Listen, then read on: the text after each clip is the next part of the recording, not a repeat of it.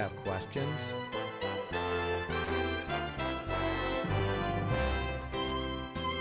Do you need answers? The Pastor Study will help you find those answers through God's Word. Our teacher today is Pastor Tom Brock. The Pastor Study is sponsored by PastorStudy.org. So grab your Bible and join us for the Pastor Study.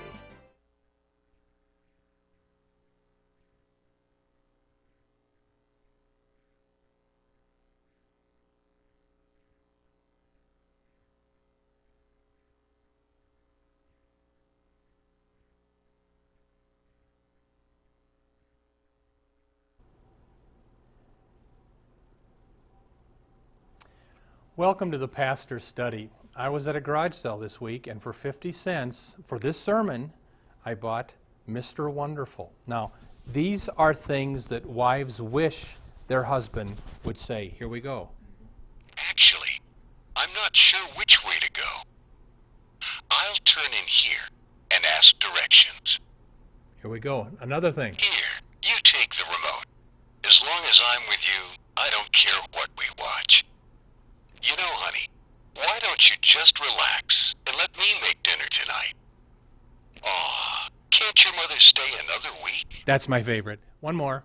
The ball game really isn't that important. I'd rather spend time with you. Just one more. Let's just cuddle tonight. Now, that's Mr. Wonderful. You know what the problem is with some church people?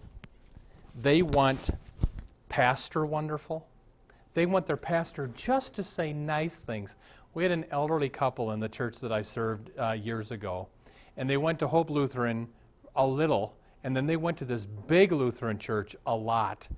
And sadly, this very big Lutheran church was a very nice church, middle of the road, very moderate. They didn't hurt anybody's feelings for any reason. And the wife wrote an angry letter to our elders at Hope saying, I don't like Pastor Brock. Why can't Pastor Brock just preach nice sermons like our other Lutheran church? And God bless the elders, they defended me by saying basically, we're not supposed to be nice. We're supposed to be loving. Old Pastor Maynard Force, who was the pastor at the church when I came years ago, he said, it's more important to be loving than it is to be nice. And he said, we're nicing people right into hell. Well, we are doing a sermon series on the parables, if you've been watching this program. Today's parable is not nice. Jesus is going to talk about hell in this parable. It's called the parable of the fishing net. And what I want us to do is to slowly go through this very simple parable, learn all we can about sometimes you don't be nice, you be loving. So would you take out your Bible, turn in the New Testament to Matthew chapter 13, and let's learn from the parable of the fishing net. Let's pray first. Father, we would pray that we will be loving to people, and when it is time to say a hard word, we'd say it humbly and lovingly, but we'd say it. And may we not be afraid of offending people. May we be more afraid of seeing them go to hell. Lord, teach us now through this ancient parable, and we ask it in Jesus' name. Amen. Matthew chapter 13, the parable of the fishing net, we start at verse 47. Again, Jesus said, the kingdom of heaven is like a net that was thrown into the sea and gathered fish of every kind. Here's the first lesson from the parable today. There are all kinds in the church. All kinds of things in God's boat. Just because you go to church for 50 years doesn't mean you're a fish. There's all kinds of fish, good and bad, in God's boat. You know, I don't assume that because somebody is a Christian professor at the Lutheran college that he's a Christian. I mean, here's what happened years ago when I went to college. Jerry, a girl that I was in my church, she goes to our Lutheran college in Moorhead, Minnesota, Concordia University, and her Christian professor in the religion department at the Lutheran college taught that Jesus didn't really rise from the dead. And so Jerry came home from college not believing in the resurrection of Christ anymore. I went to a Lutheran seminary here in St. Paul, Luther Theological Seminary, and boy, some of the stuff they teach there, according to someone I know there, he said much less than half of the professors at Luther Seminary in St. Paul believe in the virgin birth of Christ. This is an ELCA Lutheran seminary. I mean, just because someone is in a church, even the pastor of the church, doesn't mean he's a fish. There's an old saying, walking into a church doesn't make you a Christian, any more than walking into a barn makes you a cow. Let's look at verse 48 again. Matthew 13:48. When it was full, when the net was full, men drew it ashore, etc. Here's the next lesson. The net, the kingdom of God, isn't full yet. Jesus said in Matthew 24, the gospel of the kingdom will be preached to all nations as a testimony to them, and then the end will come. Do you know why Jesus Christ has not returned yet at the second coming to end the world? Because the net isn't full. One day, all the nations will hear about Christ and salvation, and then will be the end. Look at verse 48 again. When it was full, men drew it ashore and sat down and sorted the good fish into containers, but threw away the bad fish. Here's the next lesson. The final separation is coming. The hardest question in Christian theology is this: why does a good God permit suffering? I mean, why is it that Christians in the Sudan are being raped and killed if they don't convert to Allah? It's happening. Why is it in Indonesia and Saudi Arabia and some of these places, if you don't convert to Islam, they'll kill you? Where's the justice? Why doesn't God step in and stop that? And the answer from this parable is, He will. It's called the final judgment, the close of the age, but He won't do it until then. If you've ever seen that great Michelangelo painting of the Second Coming, it's the huge painting that's in the Sistine Chapel where they elect the Pope. Jesus is coming down in the clouds, the dead are being raised, the Christians are going to heaven, the unbelievers are being pulled into hell. But standing in front of Jesus are the saints who've been martyred and killed, and St. Barbara is holding up the rack or the wheel she was killed on, and St. Lawrence is holding up the rack he was barbecued on, and they're asking for vengeance, they're asking for justice. One day that'll happen, but it doesn't happen until the end. Look at verse 49. So it will be at the close of the age. Here's the next lesson. There will be a close. Most people, including us Christians, live like there won't be a close. Everything is just going to go on and on and on, and I'm going to live forever, and nothing's ever going to end. And, you know, we got to fight to get that out of our heads. We need to remember there's going to be an end to this. A pastor I know of talks about eternity-denying entertainment, meaning watch Extra Extra and Entertainment Tonight and all of these gossip shows. You would never dream from watching daytime talk shows that there's going to be a close. And his point is we need to fight to maintain what's called a wartime mentality. Christians, we're in a war. We're here to bring people to Christ. Don't fall asleep watching soap operas, watching Oprah. Gratefully, she's off the air, but she'll probably be back. This is called Eternity, The View. What a horrible show. You'd never dream there's a heaven and a hell by watching The View. And we Christians need to turn off the TV set and remind ourselves we're in a war. A close is coming. We are here to win people to Christ. I was sightseeing in downtown Chicago some time ago. And I'm walking through this big, huge, kind of grinding city, tons of people walking on the sidewalks. And I started getting depressed, and I'm thinking, anybody here ever think about God, Judgment Day, the need for Jesus, heaven and hell? And I was kind of getting depressed. I turned the corner, and here is a black preacher on the corner preaching Jesus. And people, you could tell people thought he was a kook, so I stood to listen to his sermon. It was great. He wasn't screaming at people. He had a little microphone, but he was talking about heaven and hell and how we need Jesus and his death on the cross for the forgiveness of our sins. It was a wonderful sermon, but you know what he was doing?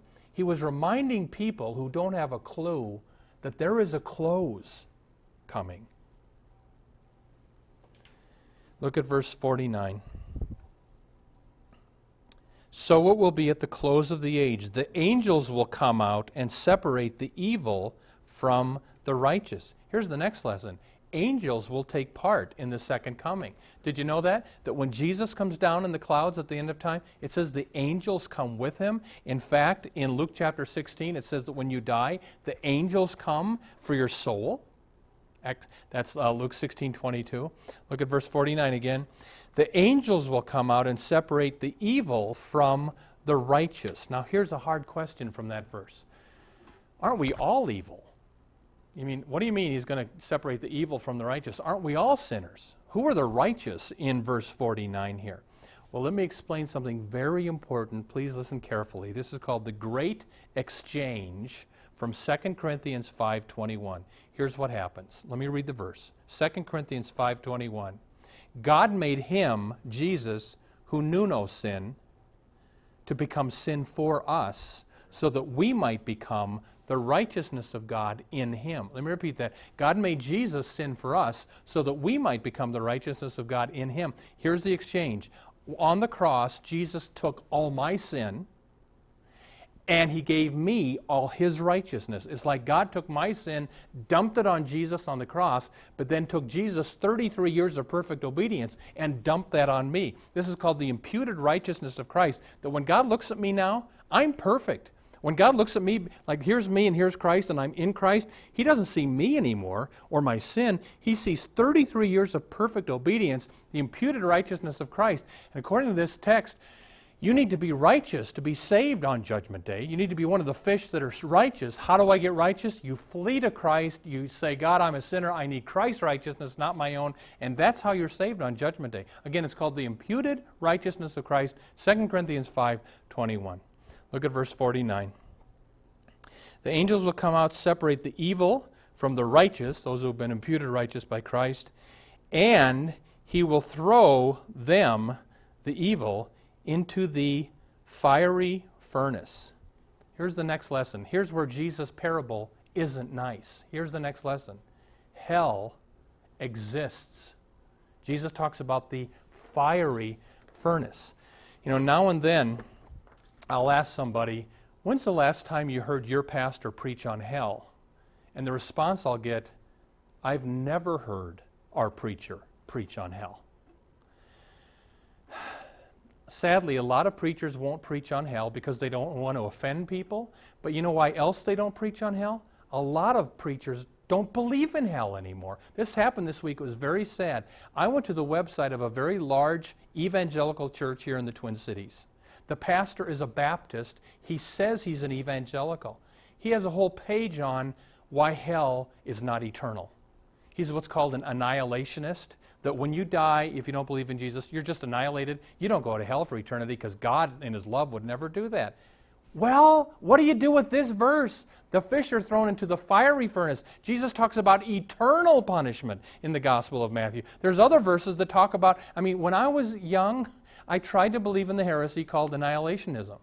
But then I reread my New Testament. And when you look at what Jesus taught, what the apostles taught, they taught eternal hell. And sorry, Pastor, you don't know more than Jesus. I have a friend, and he was in what's called clinical pastoral education, where you are with about 10 other young men or women, and you learn how to be a chaplain. These are Christians preparing to be pastors.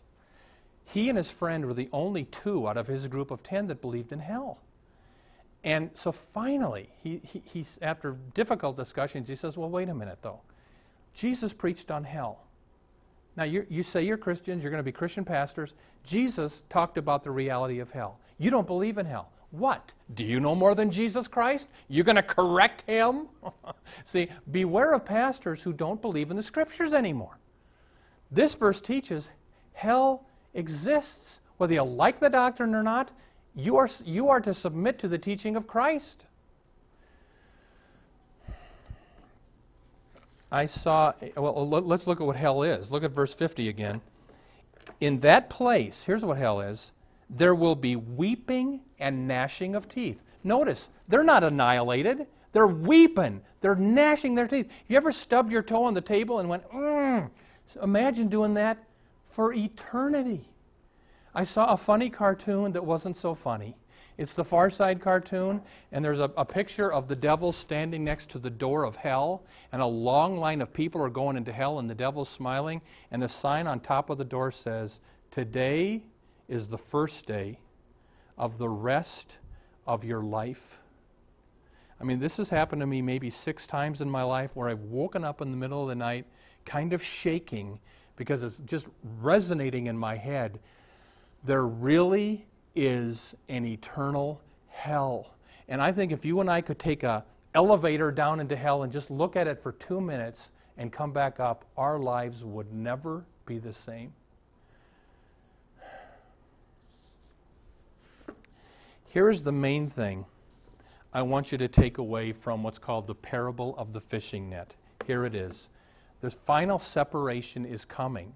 It could happen tonight, but one day Jesus will come down and the angels will separate the righteous from the unbelievers, those who have the righteousness of Christ from those who rejected it, and it's going to be quite a day. And here's my sermon to me and to you. Let's turn off the TV set. Let's not be numbed by eternity-denying entertainment into thinking everything's just going to continue. There's no heaven or hell. You can do whichever you want and get away with it. Turn off the TV set, pick up your Bible, read your Bible more, and watch your TV set less, to develop a wartime mentality that, Christian, the reason you're on earth, I'm on earth, is to bring people to Christ before that great last day comes to the close. Amen. Welcome to the portion of the Pastor's Study where we now ask Pastor Brock to share with us his knowledge of Scripture and his insights to answer questions we have regarding the Bible, our Lord, and our everyday walk with Him. This is the portion of the show where we invite you as listeners to send your questions for a future show to have Pastor Brock explain or answer what you think might be a contradiction or something you don't understand in the Bible. We're going to show you our website at the end of the program, and this is a great place for you to check it out and leave your questions for another show. Pastor Brock, from your sermon today, you were talking about vengeance. Is it wrong for a Christian to ask for vengeance? Because doesn't the Bible say vengeance is the Lord? Yes. So Paul says, I think this is Romans 13, never take your own vengeance, beloved. Leave it to the wrath of God. For vengeance is mine, saith the Lord. So you don't, as a Christian, you cannot retaliate someone who is harming you. You can't respond in kind. You can pray, God, help. Take care of this person, protect me from this person, because sooner or later, those who reject Christ are going to pay the price.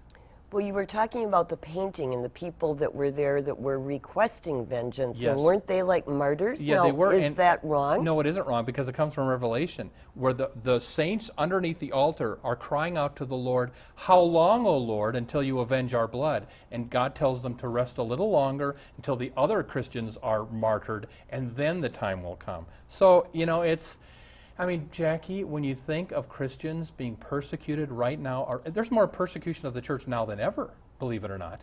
And just when women are being raped because they won't convert to Allah, this kind of stuff. I'm not saying all Muslims are like that. I know they're not, but there are some like that, and some regimes are pretty horrible. So one day God will step in and avenge what is wrong. But don't you think, too, Pastor Brock, that right now, for the first time, I think the media, the social media, is showing more of this persecution that people never believed really, truly existed? Yeah.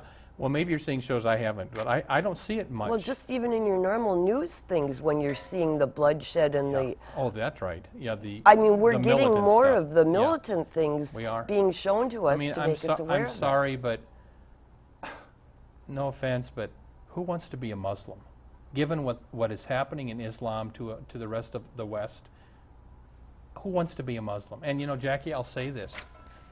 I think the worst false prophet in world history was Muhammad, because he has led the most people astray. He's led a lot of people away from Christ. They say they believe in Jesus in Islam. They don't believe Jesus died on the cross. They think Judas died on the cross, that he substituted. They don't believe he rose from the dead.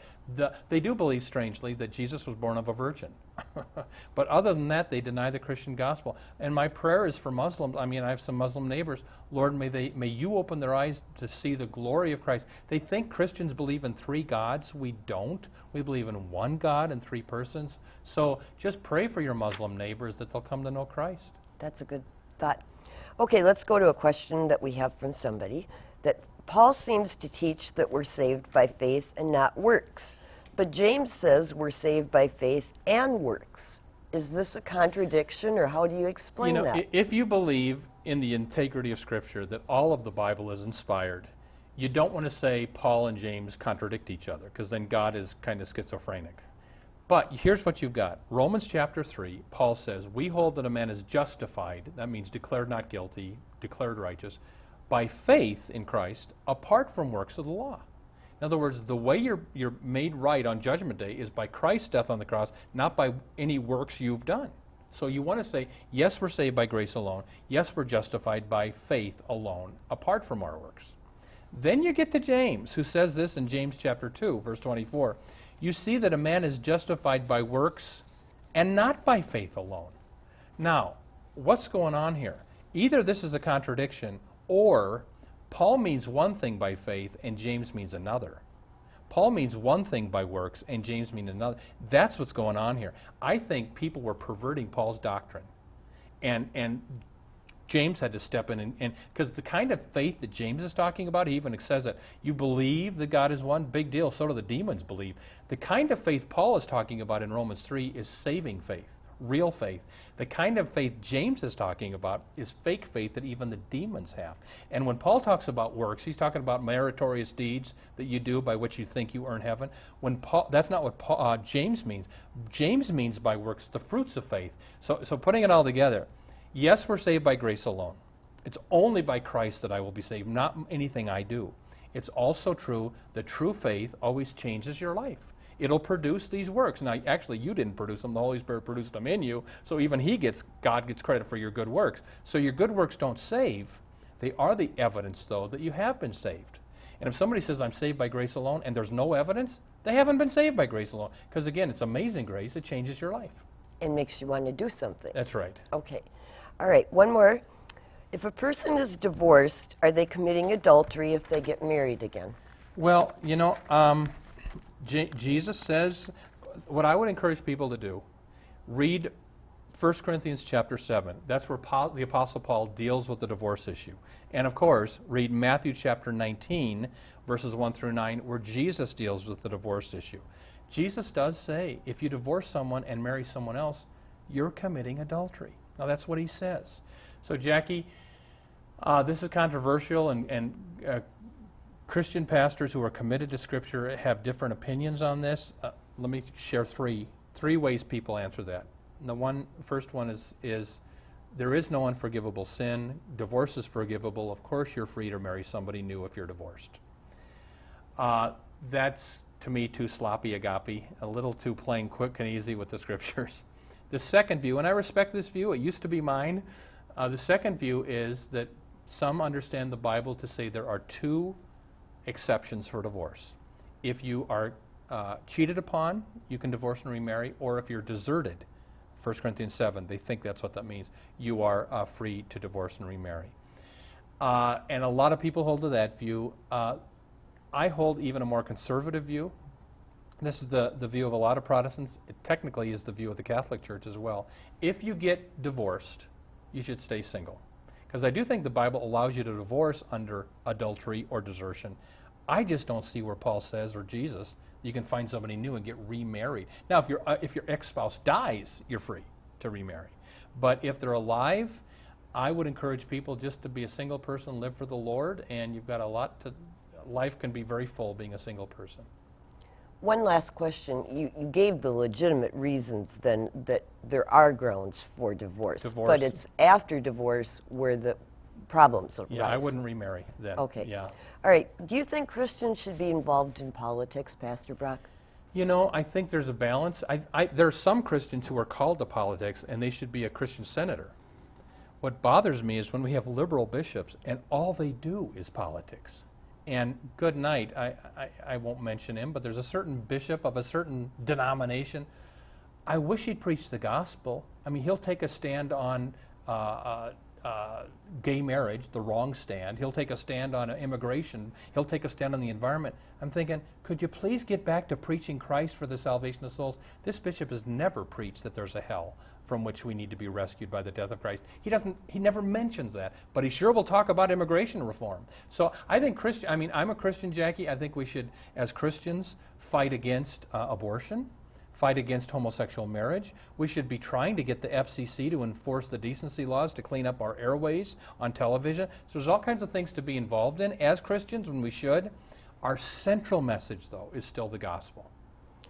Okay, so if you are involved politically, you should be picking what things you want to see changed that all work for the good of proclaiming the gospel. It's very tragic, though, Jackie, in some of our churches, like the United Church of Christ, the Episcopal Church, the Evangelical Lutheran Church in America, and the Presbyterian Church USA, they are officially pro-abortion in that the ELCA pays for abortions. So it's very sad when the church has become the world.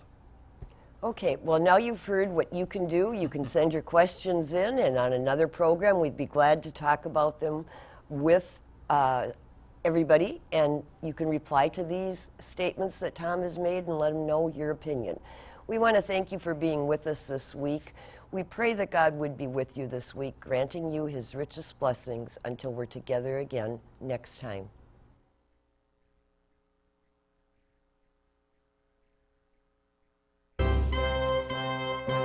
Thank you for tuning into the Pastor Study. We ask, would you pray for our ministry as we seek to spread the good news of salvation through Jesus Christ? And would you pray about supporting this ministry?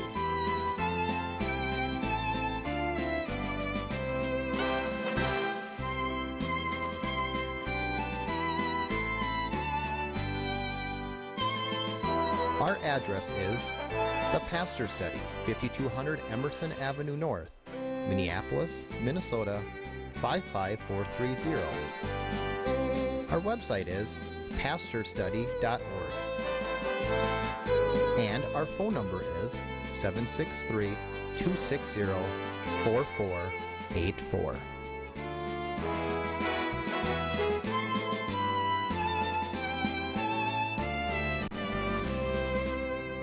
May God richly bless you, and join us next week at the same time as we study God's Word. Until then, may the blessing of our one triune God, Father, Son, and Holy Spirit be with you.